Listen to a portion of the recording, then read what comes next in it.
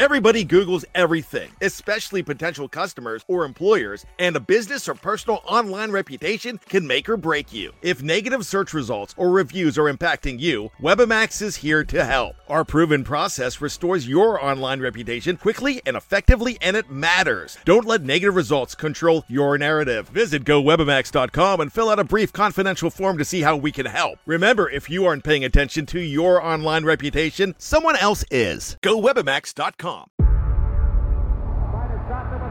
Before history is written, it's played. Before it's frozen in time, it's fought one shift at a time. Before it's etched in silver, it's carved in ice. What happens next will last forever. The Stanley Cup Final on ABC and ESPN Plus begins Saturday. All set for your flight? Yep, I've got everything I need. Eye mask, neck pillow, T-Mobile, headphones. Wait, T-Mobile? You bet. Free in-flight Wi-Fi. 15% off all Hilton brands. I never go anywhere without T-Mobile. Same goes for my water bottle, chewing gum, nail clippers, okay, passport. I'm gonna leave you to it. Find out how you can experience travel better at T-Mobile.com/travel. Qualifying plan required. Wi-Fi were available on select U.S. airlines. Deposit and Hilton Honors membership required for 15% discount. Terms and conditions apply. With threats to our nation waiting around every corner, adaptability is more important than ever. When conditions change without notice, quick strategic thinking is crucial. And with obstacles consistently impending, determination is essential in overcoming them. It's this willingness, decisiveness, and resilience that sets Marines apart. With our fighting spirit, we don't just fight battles, we win them. Marines are the constant our nation counts on to fight the unknown. And through adaptable problem solving, we do just that. Learn more at Marines.com. Support for this podcast comes from Frito-Lay and the 2023 Snack Bracket Championship. The Frito-Lay Snack-It Challenge is underway, and fans are voting on their favorite snacks to crown champion. We're talking about prime-time matchups between the best 64 snacks in the land. Will Ruffles Ridges reign supreme? Can Doritos defend their dynasty? Or will Smart Food use their smarts for a surprise upset? Only you can decide. Get in on all the action for a chance to win up to $1,000 or a year's worth of snacks. Let your snacks be heard. Just go to fritolaysnacket.sbnation.com to vote and enter for a chance to win. No purchase necessary. Sweepstakes ends April 3rd, 2023. Void where prohibited. Year's worth of snacks awarded in the form of 52 coupons, each good for one bag of chips. See official rules at fritolaysnacket.sbnation.com. This episode of the Duke Basketball Report podcast is brought to you by the fine fellows of Bird Campbell, PA, with law offices in Florida and Texas. Bird Campbell means business.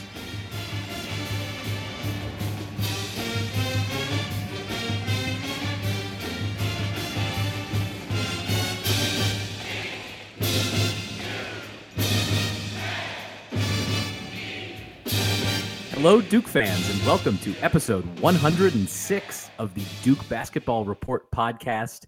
It is Sunday night, February 11th, 2018. It's Coach K's birthday in 2 days, guys. So hopefully he's feeling a little bit better than he was a few days ago because Duke beat Georgia Tech today. And before we kind of get to all that, I'll do introductions. So I am your host this week, Sam Klein, coming as I usually do from Denver. And I would like to, before I throw it to my other co-hosts, I would like to apologize for not being available Thursday night for the reaction to the unfortunate UNC loss. But I will say that I downloaded and listened to your show, just the Donald and Jason show, right after you posted it, and listened to it the next day. So I was all over all of your discussion. I thought it was a very fine episode without me. I normally don't. We don't need back. you. We don't need you. It was short, we need you. Yeah. So I had some quibbles about that, but I would like to formally request that we not discuss the UNC game again because I don't feel like reliving it. I know you guys don't feel like reliving it. I think it was one of the angrier, more emotional, negatively emotional shows that we've ever done. So let's put it to bed, and that's that. With that. My two co-hosts this evening, as usual, are Donald Wine in Washington, D.C. Hello, Donald. Hello. It's been a very terrible weekend as far as the weather. We've gotten 3 inches of rain here, so I'm not quite sure why we decided to get rain. But you know what? It was a good weekend. It has ended well with a Duke victory. Excellent. I actually, I was up in the mountains of Colorado this weekend, and the weather was lovely if you like having lots of snow coming down so that you can ski on it. Well, 65 today here and raining. It's unpleasant. It's February. Yes, there you go. I want 10 inches of snow on February. Yeah. So that's just me. I'm with you. We like that here. So and then I hope it wasn't snowing where you were, Jason Evans, because you live in Atlanta and you were at the game today. So I assume it was not snowing. No, there was no. So there was a lot of rain. We've been getting a lot of rain in Atlanta as well. And yeah, I was at the game. It was awesome. Great fun. So I do want to give it to you first, but for the quick background, so Duke got back to winning this evening, which is something they've had a bit of trouble with recently, losing 3 of their last 4 prior to this evening's game in Atlanta. But Duke won today at Georgia Tech, and it was an 80-69 victory. Started off pretty well for the Blue Devils in the first half. They got up almost by double at halftime, and then the lead kind of slowly whittled away throughout the second half. I think the most notable part, like kind of big picture thing about this game was greater use of the bench for Coach K's team, mainly due to Marvin Bagley being out from this game with what we heard was a sprained knee, but it was not apparently serious enough that we're going to have to start a whole vigil about it. And then on top of Bagley being out, Coach K decided to have Trevon Duval come off the bench in this game, I would assume, based on his mostly erratic play the last few games. So the starting lineup for this evening's game was the first different starting lineup we've seen all season from the Blue Devils. So sub out Duval and Bagley, in were Marquise Bolden and Alex O'Connell. Both of them getting their first starts of the season, and both, I think, acquitting themselves nicely. But I want to give it to Jason because for the first time in the history of this podcast, in 106 episodes, not only did we have one of us at the game, which we have had before, but Jason, who was at the game tonight, was there with a press pass for Duke Basketball Report. So more later on the failure of the Georgia Tech athletic department to monitor closely their media requests. But I do want to give it to Jason first, because Jason, you got to sit on press row, which the view from that you sent us does not look like it's quite as good as it is in Cameron. But you were there on press row with the members, the rest of the media, and then you were also in the locker room, the Duke locker room after the game, getting some good reactions. So why don't you kind of summarize that experience for us and sort of tell us about your experience at the game tonight? Well, obviously, being from Atlanta, I've been to a fair share of Duke Georgia Tech games at Georgia Tech. But this was, yes, my first time acting as a member of the media and sitting on press row. Like you said, unlike at Duke, where the media gets to sit courtside, at Georgia Tech, they have us in the upper deck. It's not quite the rafters, but it's sort of the front row of the upper deck in one of the corners of the stadium. And you know what, folks, if you go to the Duke Basketball Report forums, I'll try and post a picture that shows the view from my seat. It wasn't a bad view by any stretch of the imagination. Tech is a stadium that doesn't have many bad seats at all. And I felt like I had a good view of the entire game. I was able to see pretty much everything that happened in the game with relative ease. So that wasn't a problem at all. And you know what? The price of admission was free. So I'm not going to complain too much about where my seats were, seeing as I had free tickets to a Duke game, which is not an easy thing to get. It was a ton of fun. I was seated right in between a couple reporters that I actually know. On my immediate left was the Duke Chronicle reporter, a guy named Hank Tucker, who is the son of a friend of mine, Vance Tucker. Vance's son goes to Duke, covers the Blue Devils for the Chronicle, and he sat right next to me. I've met him on several occasions. We had a fun time chatting throughout the podcast, throughout the game. And then on the other side of me, to my immediate right, was Jonathan Alexander of the Raleigh News and Observer, who we interviewed on this podcast just a few months ago. I introduced myself to him, and we talked a little bit about the podcast and about, he's on the Duke beat, obviously. So that was really cool. I was essentially, even though you're on press row, you were sitting with friends, which is a fun thing. They provided us with a little bit of food, a little bit of drink. And, I got to watch the game. The stadium was probably at least a third, maybe as much as a half Duke fans. It was, I had a lot of Duke friends who were at the game, and they were not alone. There were a ton of Duke people in the stands. It sounded like that throughout the game. There were times when, you like a thing happens on the court, and from the TV, you can't really tell what the call was. And I would hear cheering, and I'm like, I honestly don't know if that was a call in Duke's favor or in Georgia Tech's favor. So yeah, a huge credit to the Atlanta area Duke fans, because they really did show up, and you could tell from the broadcast. Yeah, and the really interesting thing was Tech when Tech made their comeback in the second half, and they cut it to about 12 points, 10 points or so. The game really never was all that competitive. I think they got it down to 8 at one moment, but when they made their run, it was so late in the game that, in fact, at one point, I sort of did a mental calculation. Duke had a couple possessions where they ran the shot clock down almost to 0, and they didn't score either time, and Tech came down and scored. And you would maybe go, uh-oh, this is bad. And I realized by that point that the game was not in danger. If Tech continued to allow us to run 30 seconds off the clock each time, there simply weren't enough possessions left in the game for Georgia Tech to come back. So the game was never really in doubt.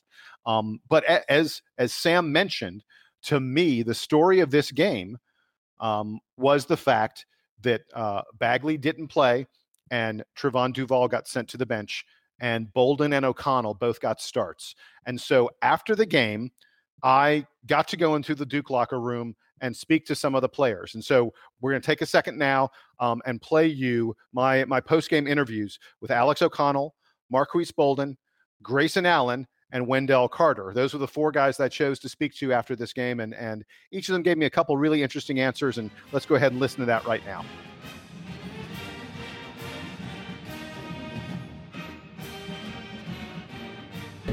Hey, Alex. Hello. Can I ask you really Mind quick? if I sit down? Yeah, no, please, of course. Coming home, first time starting in the game, I mean, what was that like? Were you surprised? I wasn't surprised because I was told in practice, but I mean, that was something that I was ready for because, it's just an opportunity for me to continue to make the impact that I do just earlier at the beginning of the game. Did you prepare differently or same mindset? Same mindset, just come in and make an impact and bring energy for my team. But I mean, it was at home. Did you have a lot of family here? Yeah, I had a lot of friends, but I mean, that really wasn't. I didn't want to focus on them too much because sometimes that might get in your head. But I definitely wanted to show them that I got what it takes, and I was glad that they came out for me today. Now, I don't know. Did you expect when you committed to Duke that you'd be playing this larger role as a freshman? That wasn't the first thing I thought when I committed, but, it's something that I've worked towards this season, and it's something that I've gotten experience with, and I think it's something that I can continue to do this season and on to the next few seasons. Thanks a lot. Yeah, absolutely. So, Marquise, when did you find out you'd be starting today? Yesterday, basically, yeah. I mean, my bad. We went over the scouting report yesterday, and that's basically when I found out. You come back from your injury pretty nicely. You've been playing great the past couple of games, but did it surprise you to find out you'd be starting? No, I mean, we had a man go down, and so we were just trying to figure out what would be the best starting lineup for today's game, and I knew I fit the spot. Now, your hook shot has improved, and your footwork has improved tremendously. What's behind that? Really just working. I mean, coming off an injury, it's never easy to really get back in the game rhythm, but I've tried to, do my best to work with these guys and get back in the gym. Thanks a lot. Thanks. Hey, Grayson, you had more shots today from the field than you have had in any game since the Florida State game, more free throws than in any game since Portland State. Were you consciously trying to take more of an offensive load because Marvin wasn't around? No, that's what happens. When Marvin's in the game, we get him the ball. And so, in a game like this, you get a little bit more down screen actions, more driving kicks, more opportunities to catch and shoot. Just really more opportunities on offense to score, whereas when he's in there, we're obviously going to play off of him because of the talent that he has. And, guys have been keying in on my three-point shot and not helping off me when he gets it. And tonight we were able to move it a little better, and I got some open looks to start off. How tough was it to come back from the really disappointing loss to Georgia Tech to UNC and show the kind of intensity in this game? Intensity, something that's been lacking for you guys the past couple of games, hasn't it? Yeah, I mean it's been there. It's been there for stretches, but we haven't put it together for a complete game. Losing 2 straight, 3 of the last 4 is it's a wake up call to our team, and so we came out tonight and just gave everything, put everything out there to start the game, put everything out there to start the second half, and we did a great job of responding to our losses, and our team's maturing, which is a good sign. As the senior captain, do you think it's on you to show these guys what it takes to have that intensity for 40 minutes? Yeah, partly. I felt like we did a pretty good job of that at the beginning of the season, and we're 20 games in, so, there's only so much I can show them, and now it's kind of in their hands. But we got to do it as a group, and, part of that is whenever I see lapses, I need to bring that up and get these guys fired back up. It's really on everybody, but me as the leader, I have to be the guy that, puts that in them and fires them up. Are you a lead by verbal or lead by example kind of guy? Both. I've turned into both. I have to be vocal out there, where I wasn't before, but I have to be vocal. I've learned to be vocal and see things and confront them at an instant. And just talking to the guys, it brings you together out there on the court. Thanks a lot. So, I know you went to Pace Academy here in Atlanta. What was it like coming home, playing in front of you had a ton of fans in the stadium, I could tell. Yeah, it's always good to be back home to play play in front of my city, but at the same time, I came in thinking it was just another business trip. I didn't want to blow my own head up and think I had to do something spectacular in this game. Just go out and play my game, and we got the W. Now, Marvin wasn't available for this game. First time you're playing without him, really, other than that Michigan State game where you didn't know about it in advance. Did you approach the game differently because of that?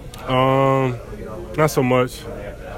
He is a terrific scorer for us, terrific rebounder, terrific all-around player. So I think it was kind of a team effort. Everybody had to elevate their game. How important was it to win this one after those 2 losses? Very important. Our backs were against the wall. We just came out and played with a chip on our shoulder, and we came out with the W. Hey, Wendell, from here in Atlanta, how do you describe your season so far and just the way you've grown? Choosing Duke was one of the best decisions of my life. I've definitely grown as not only a basketball player, but a student and just a person overall. And I've definitely gotten a lot better on and off the court.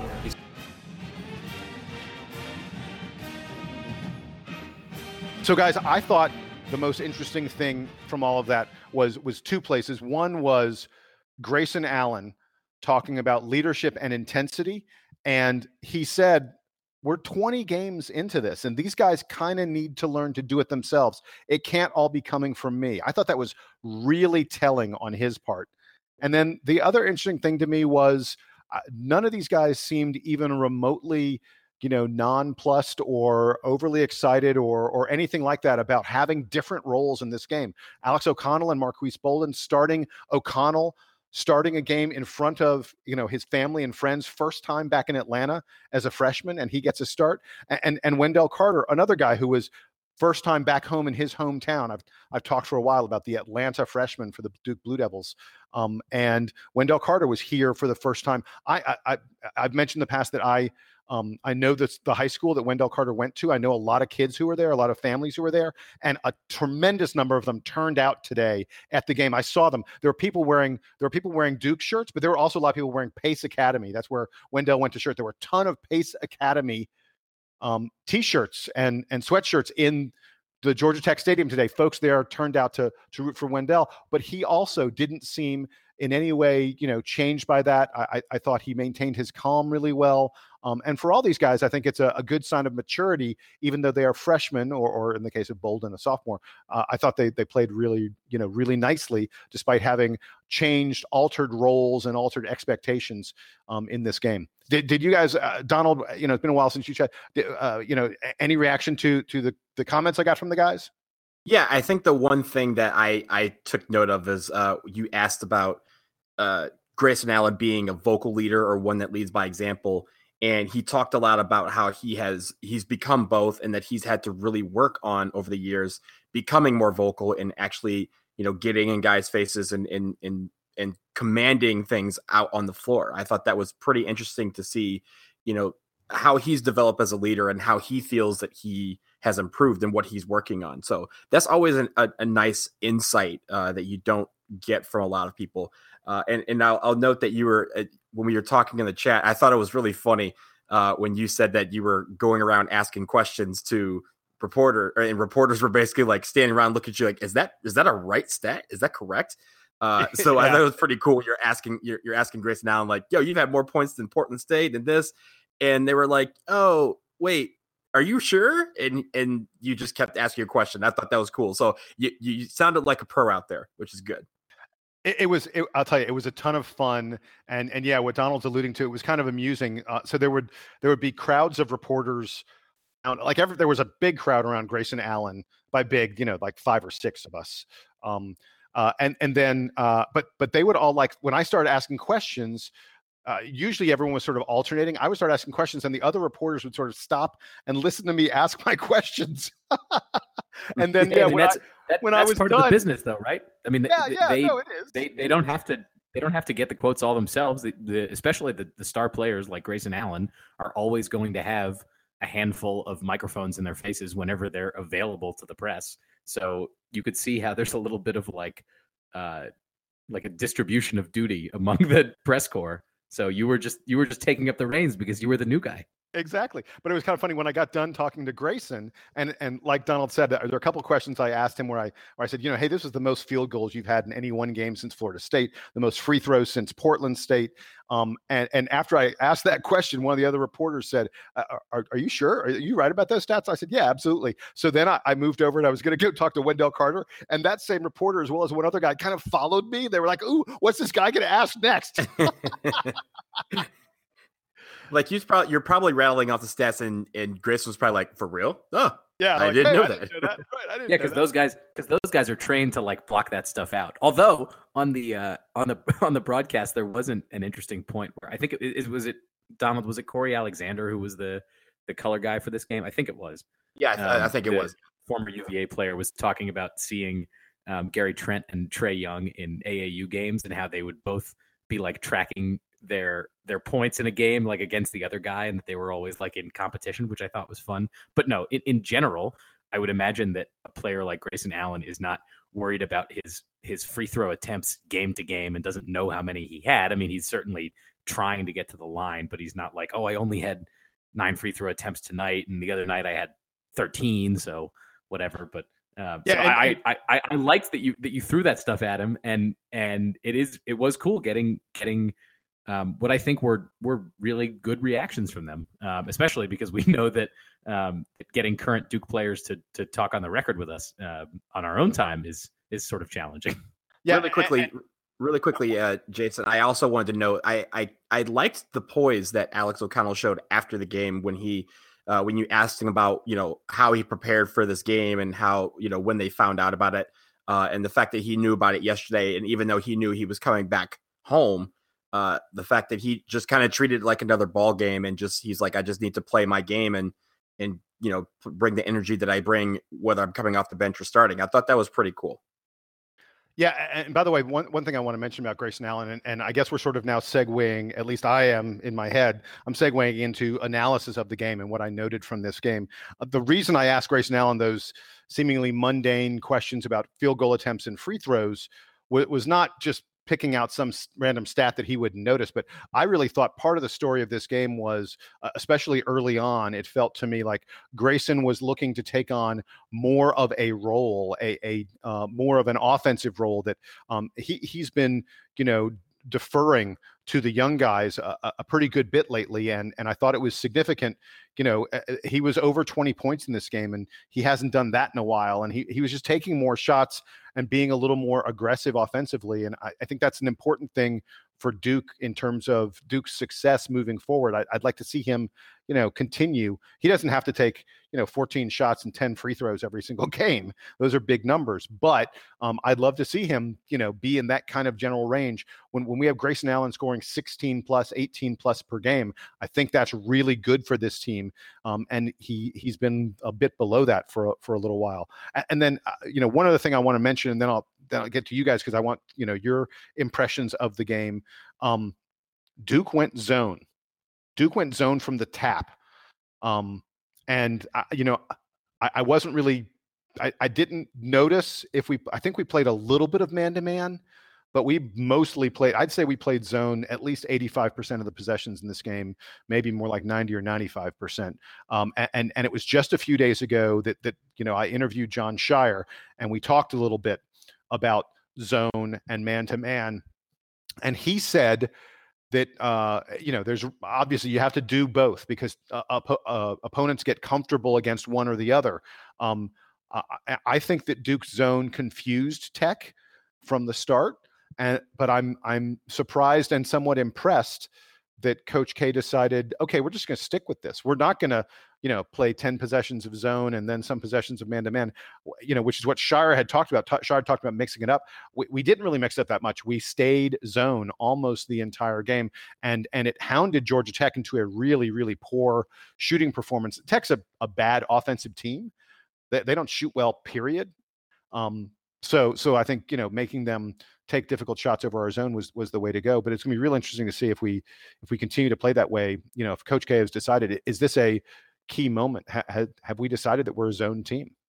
Well, I mean, it's not like Duke was fully successful on defense throughout the game. Georgia Tech did score 43 points in the second half and had a flurry of offensive rebounds, which I think if you're looking at zone defense, one of the things that the zone is supposed to prevent is the opponent getting offensive rebounds. So something went wrong in the second half that was clicking well in the first half. And I know that the rotation kind of got a little out of whack, and I would imagine that some of the players were just in uncomfortable situations because they were maybe playing slightly different roles than they normally do, where Bagley is often in the game. I mean, he plays almost every minute that he's healthy of every game. So that part of it, I agree with you. It was kind of nice to see them play majority zone. I don't know that I liked it as much as you did, like being, the really like overwhelming presence on defense. I liked seeing it a lot, and it did cause a lot of disruption. And I think I'm not necessarily well trained enough to recognize it, but it definitely seemed like it wasn't just the standard like Syracuse orange 2-3 zone. It did feel like Duke was kind of adjusting the shape of the zone based on the kind of plays that Georgia Tech was running. And Georgia Tech was not, I think, for the most part, trying to do sort of the standard, like, guy at the free throw line offense to counter the zone. They were moving it back and forth a lot, like around the top of the key. And so Duke was kind of adjusting a little bit themselves. So I'll tell you, by the way, one of the things, the guys in the press box, one of the things we were talking about was we were trying to identify what kind of a zone it was. You're right. It wasn't a standard 2-3. Right. There were, it looked almost like a 3-2 a lot of the time, or almost a 1-3-1 at times. But you're right that Duke was extending on the wings a lot, and they weren't allowing the ball to easily get into the middle, which is what we did a lot against Virginia. Now, luckily, Isaiah Wilkins couldn't hit the broadside of a barn when we played Virginia, but that was definitely a danger spot, and it seemed like we adjusted the type of zone we played to not have that happen quite as much in this game. Well, and I think that unlike, like I said, the way that teams normally attack by putting a good passer and a good shooter at the top of the free throw line, it seemed like tonight Georgia Tech was using the guy in the middle more often to screen against one of those zone defenders, so that like the ball could move more efficiently because the Duke players didn't have the same sort of like lateral availability that they would normally expect to have. Donald, what did you kind of think of that defensive effort from Duke? I thought it was a really good defensive effort for the most part. I think there was a stretch in the second half where we didn't box out. We talked about the offensive rebounds that Georgia Tech had. The issue with it is what they're doing is they were coming in and basically, zones have obviously angles where you can slash through and get to the basket. What they were doing was what our guys were not doing well. If you're in a zone and the ball goes up for a shot, you're supposed to find a body and then box that person out and then go for the rebound. In man-to-man, it's easier to do that because you're right next to the guy that you're guarding and you can just turn and kind of defend. But in the zone, it's very important that you have to look for somebody go to that person and then block them out and then go get the rebound. Our guys didn't do that for a stretch of about 5 minutes in the second half, and that's why they ended up with a lot of those offensive rebounds. But I think for the most part, the defense was working. They were, there was a lot of energy on that offense. In that zone, which I really liked. Wendell Carter Jr. was all over the place, both on offense and defense. And that kind of energy was really important. I thought Marquise Bolden did very well for a lot of the game as well when he was in the middle of that offense, because he was the guy that was looking for a body to block out before he went and got the rebound. So I really enjoyed that. Jason, what did you think about that?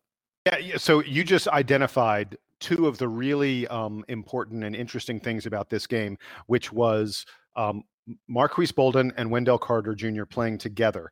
And the reason it's interesting is usually Marvin Bagley's in the game, and those guys are alternating playing alongside Bagley.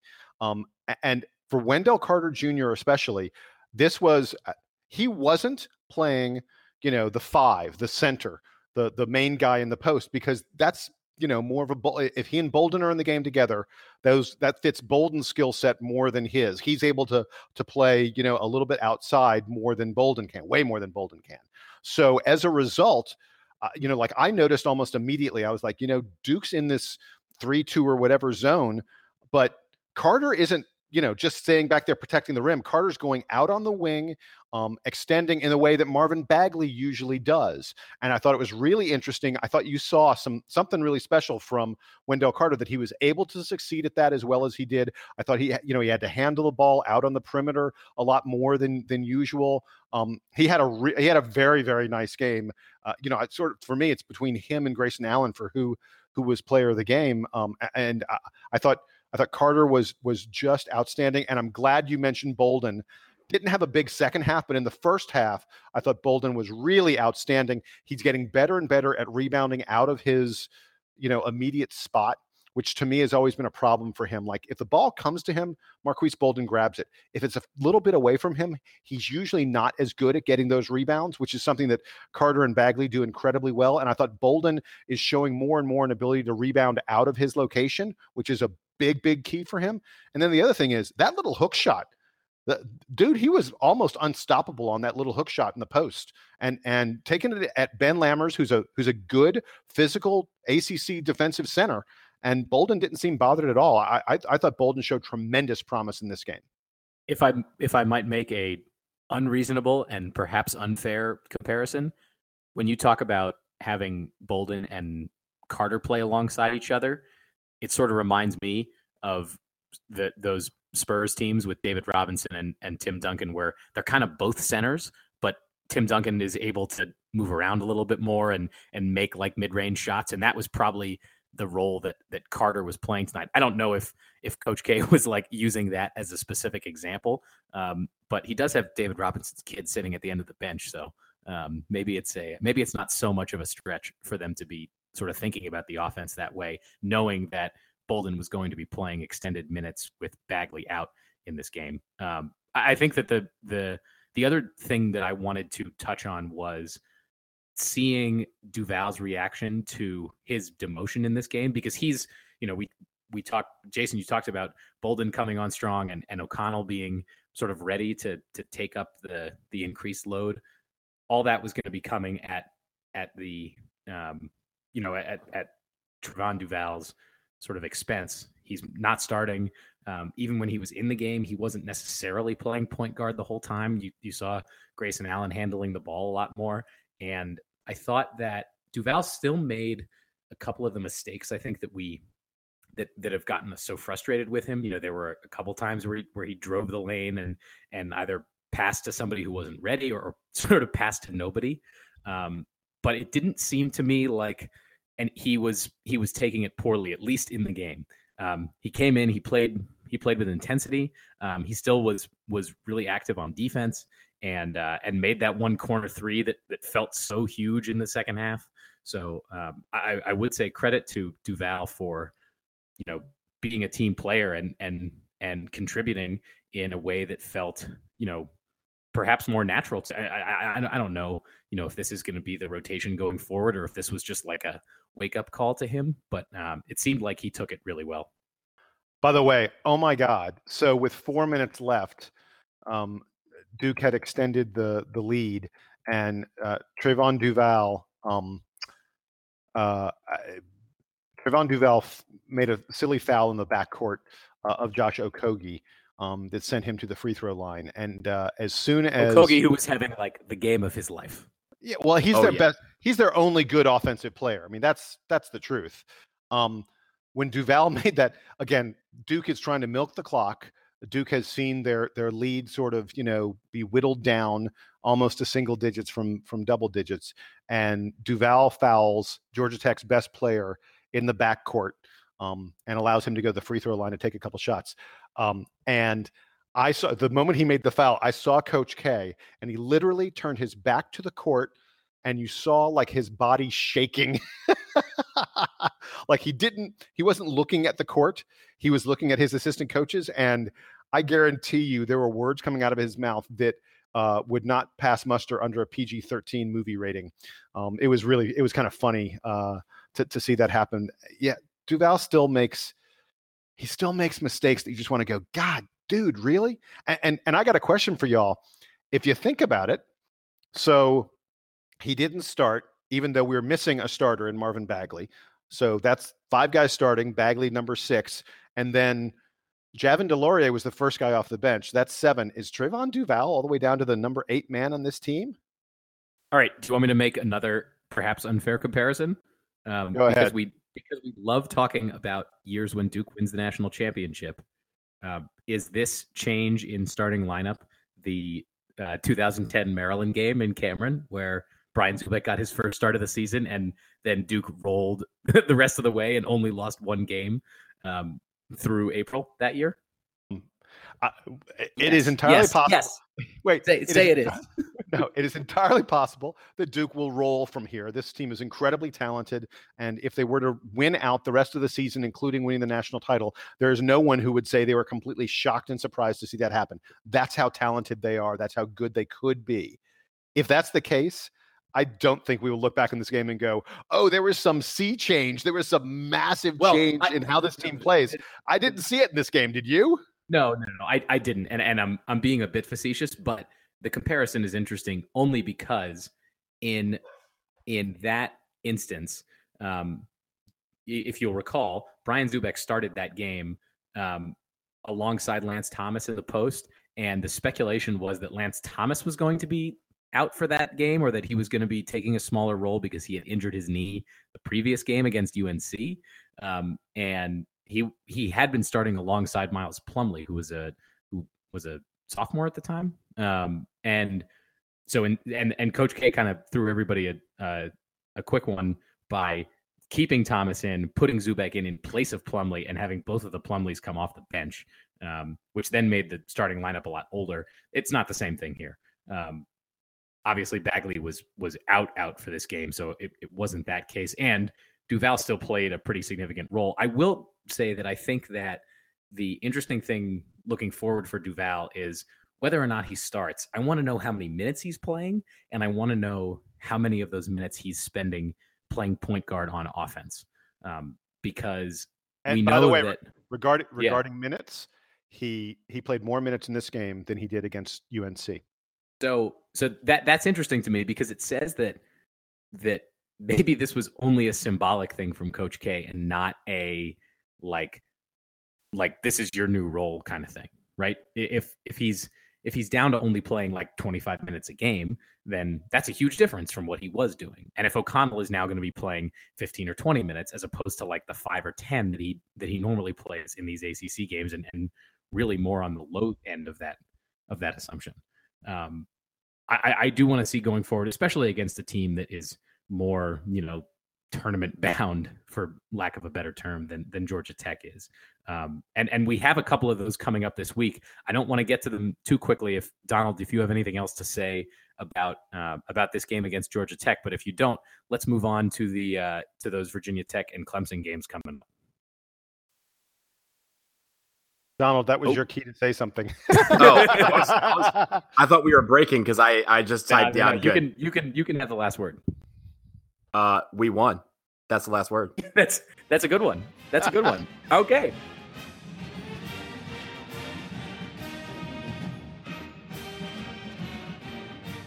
This episode of the Duke Basketball Report podcast is brought to you by the fine folks at Bird Campbell PA, founded by two Duke alumni, Tucker Bird and Jamie Campbell, with law offices in Florida and Texas. Bird Campbell says, "Let's go Duke."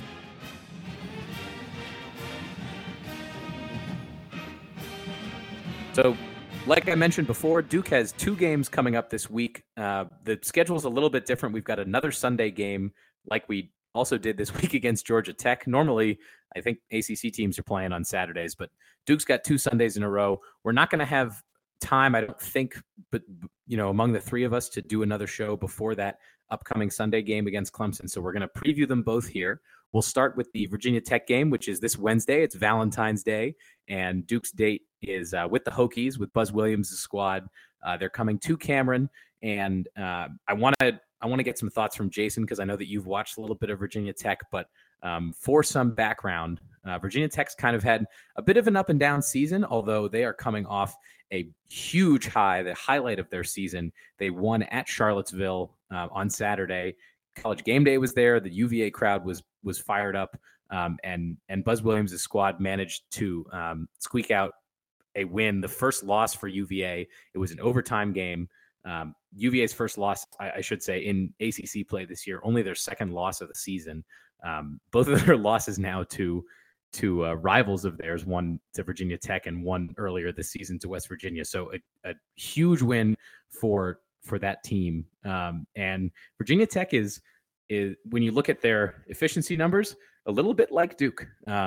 20th on offense, according to KenPom, and 90th on defense. So overall, they're 40th in KenPom, and they do play at somewhat of a fast pace. They're in the top 100 or so of all Division I teams in pace. So kind of, I would expect to see a little bit of kind of Duke light from them.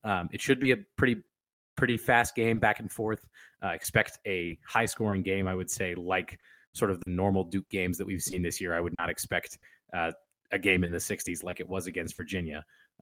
Jason, I think you have gotten to see Virginia Tech a couple times recently, or maybe you watched that UVA game. What can you tell us about the Hokies? Yeah, so whenever a team plays Duke, I sort of think there are 2 key things to look at. And in the case of Virginia Tech, those 2 key things happen to play right into one of Tech's strengths and one of their weaknesses. The 2 key things, in my opinion, are you a team that can bomb away from outside and really hit your 3-pointers? If you look at the games that Duke has lost, it goes all the way back to that first BC game, the NC State game. Consistently, when Duke loses, one of the major themes is the opponent is able to shoot long-range shots. We talked earlier this season about the fact that Duke was giving up more 3-pointers than we have in years, in decades. And that is one of Virginia Tech's real strengths. This Virginia Tech team likes to put the ball up from the perimeter. They hit almost 40% of their 3-pointers, which is a big number. That's really good shooting from the outside. They have 4 different guys who've taken around more than 100 3-point attempts on the season. Duke only has 2. Allen and Trent, the only guys in the Duke team who've taken more than 100 3-point shots. Virginia Tech has 3 guys plus another one who's taken 90.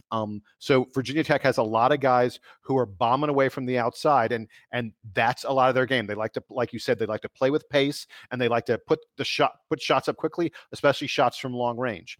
So what's the other key when you're playing against Duke? I think teams always have to look at how are we going to fare on the boards, because Duke is such a great rebounding team. We have so much size, especially now that Marquise Bolden and Javin DeLaurier are healthy, and Bolden's really playing very, very nicely. Duke has even more size. And so teams have to wonder, are we going to be able to control the boards? And again, when Duke loses games, it tends to be that we got beat on the boards, that we got beat rebounding, or at least that teams, fought us to an even battle on the boards. If Duke doesn't dominate you on the boards, you've got a chance against Duke. So this plays into something about Virginia Tech that is one of their weaknesses. For the most part, the only guy on Virginia Tech who is at all tall who plays is Kerry Blackshear. Kerry Blackshear Jr. is 6'10". Other than Kerry Blackshear, they really don't play anybody, at least not meaningful minutes, who's over 6'5". This is a small Virginia Tech team. They tend to play 4 perimeter guys around Blackshear, and sometimes they're even playing 5 perimeter guys. And it's interesting to watch. Now, these guys rebound well, considering they're largely guards, but they're not a great rebounding team. Virginia Tech is not. And so my 2 keys to the game, the 2 things to watch, will Virginia Tech be able to get a lot of shots off from the outside and be able to hit a high percentage of them? And will Duke be able to dominate the boards? And obviously a piece of this is going to be whether or not Marvin Bagley is healthy again and able to play in that game. It's 3 days from now, and we've sort of heard that the injury isn't all that bad. So hopefully he'll be back for this game. Guys, anything else to add about Virginia Tech? No, I think that seeing Bagley is kind of the most important to me. Obviously, I want Duke to win the game because it's any game, and in particular, it's at home. But seeing Bagley back on the floor and being healthy, this is now the second time this year that he's lost any time to injury. Of course, he missed most of the Michigan State game, and so just having him back on the floor will be at least a breath of fresh air for the Blue Devils. So that's Wednesday night against Virginia Tech. This Sunday, Duke is playing a road game at Clemson. Clemson is having an excellent season. They're ranked in the AP poll. They've been ranked most of the season. And I know, Donald, you got a chance to take a look at Clemson. What about them stands out, and what do you think Duke needs to do to win on the road? So I'm going to focus on their defense.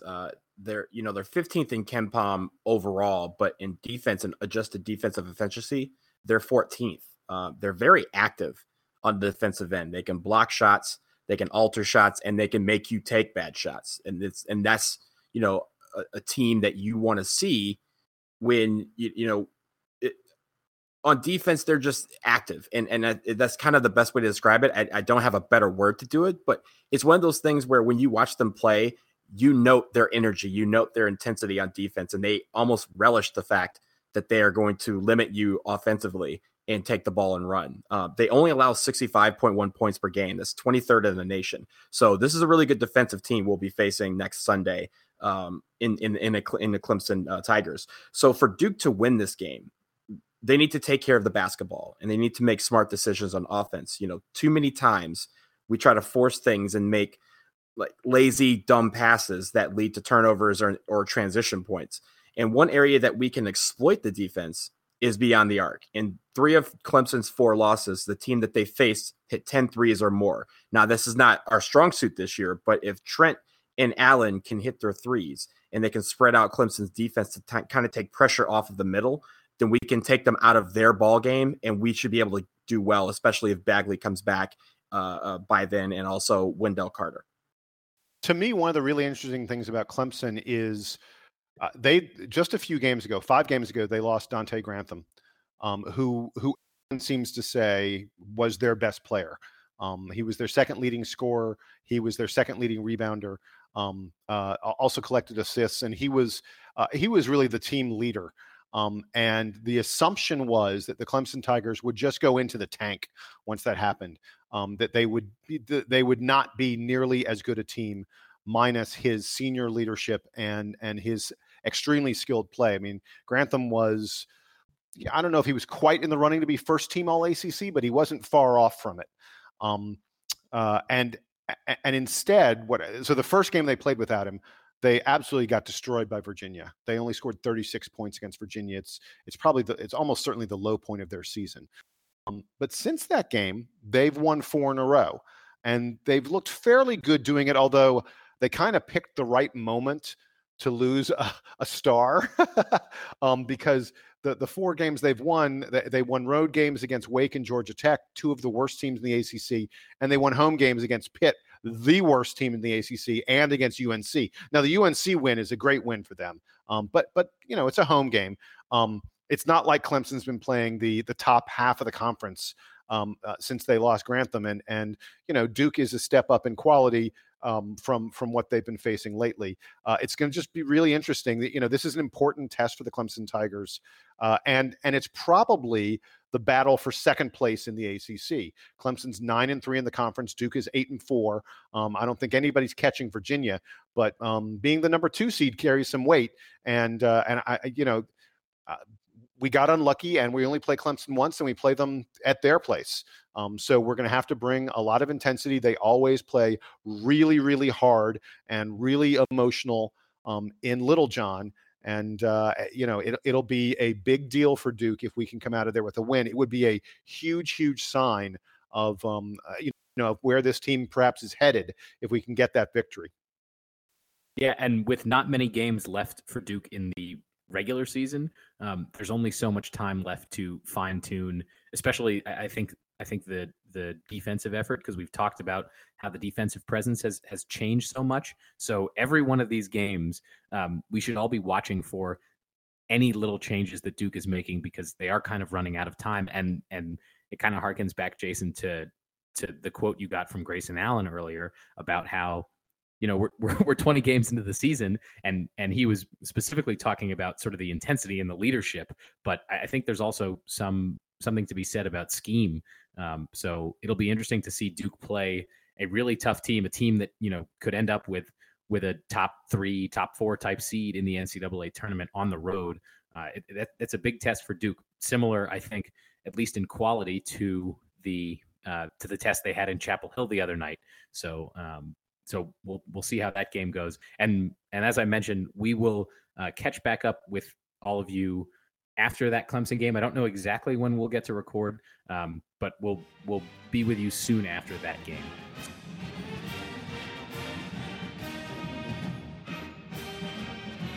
Let's wrap up the way we normally do. So I will start with Player of the Week honors, and I will give it to you first, Donald. Who is your Player of the Week? So I guess we're doing the Georgia Tech game, and I am going to go with Wendell Carter Jr.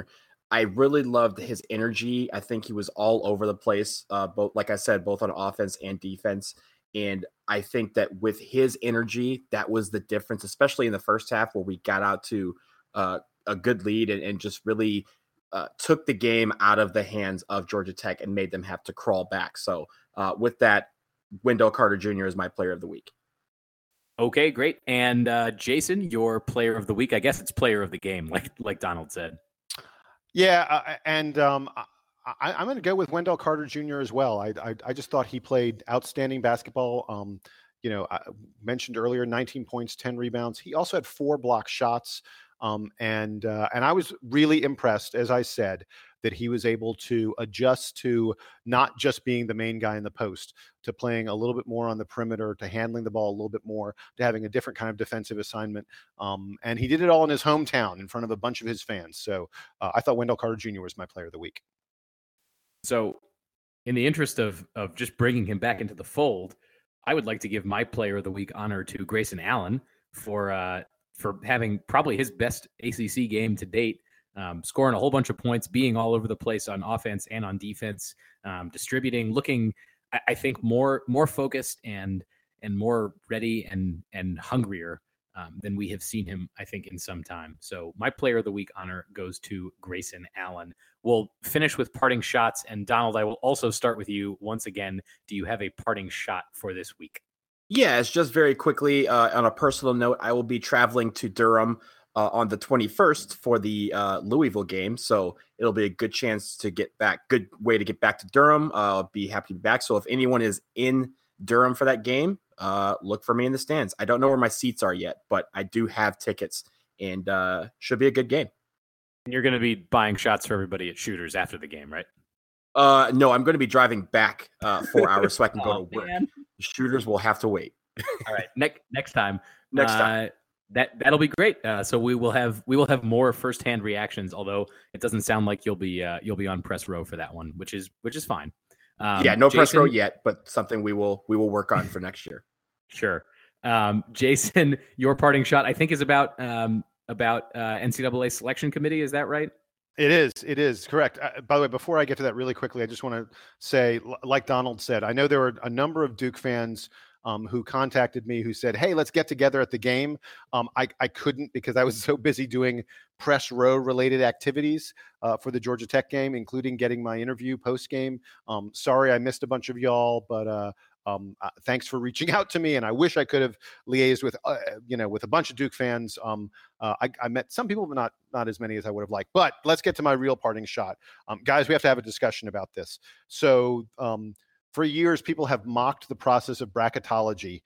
Joe Lunardi and other folks who try to project the bracket at various points during the season. But lo and behold, the NCAA has decided that they want to get in on that game.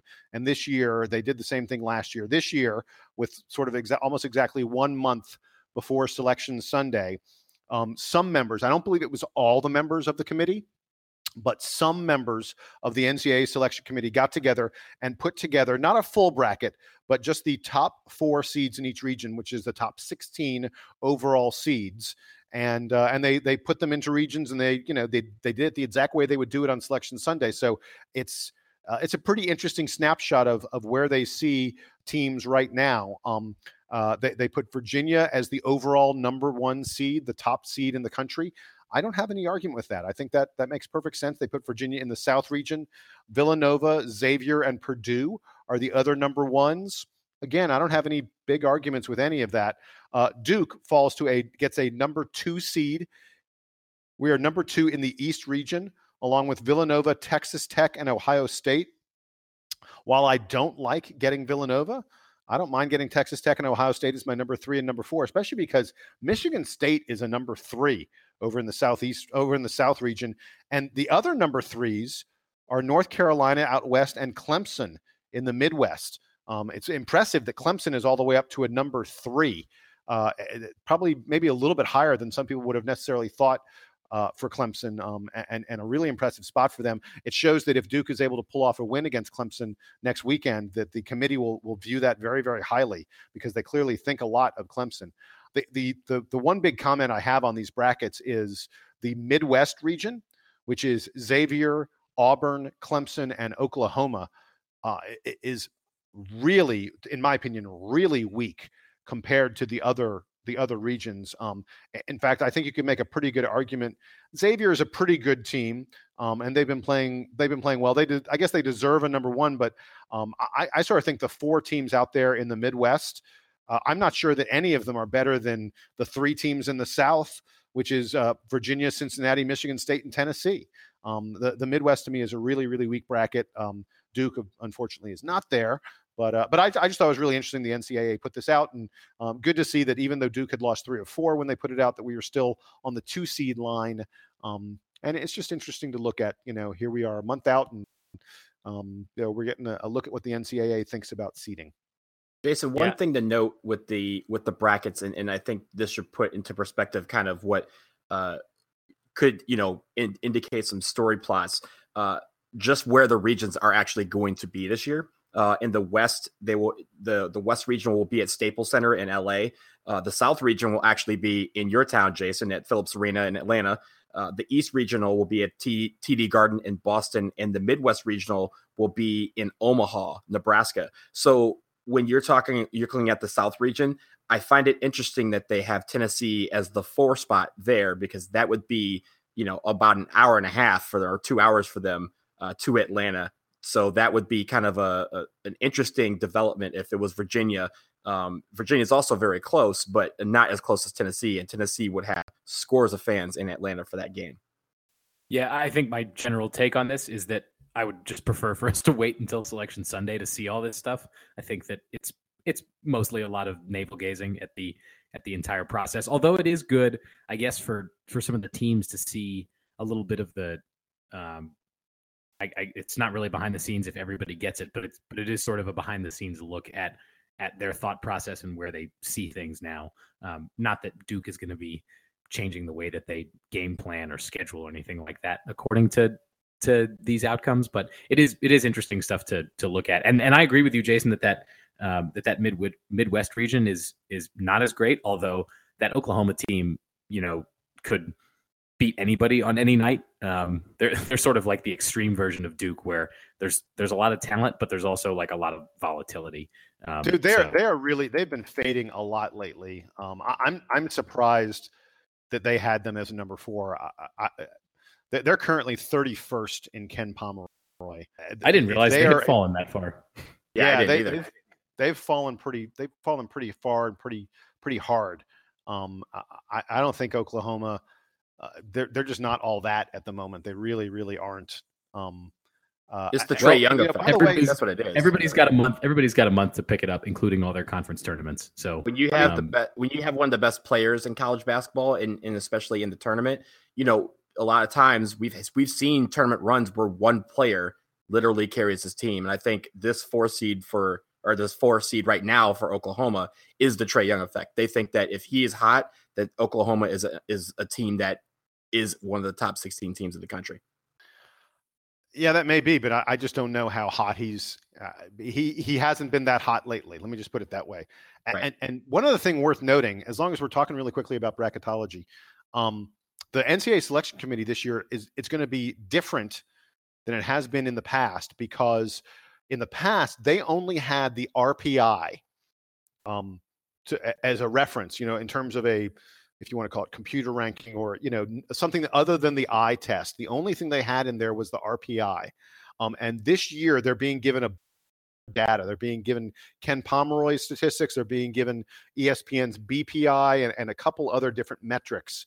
And it's going to be really interesting to see, what perhaps changes their mind and how teams get ranked and rated based on those other metrics.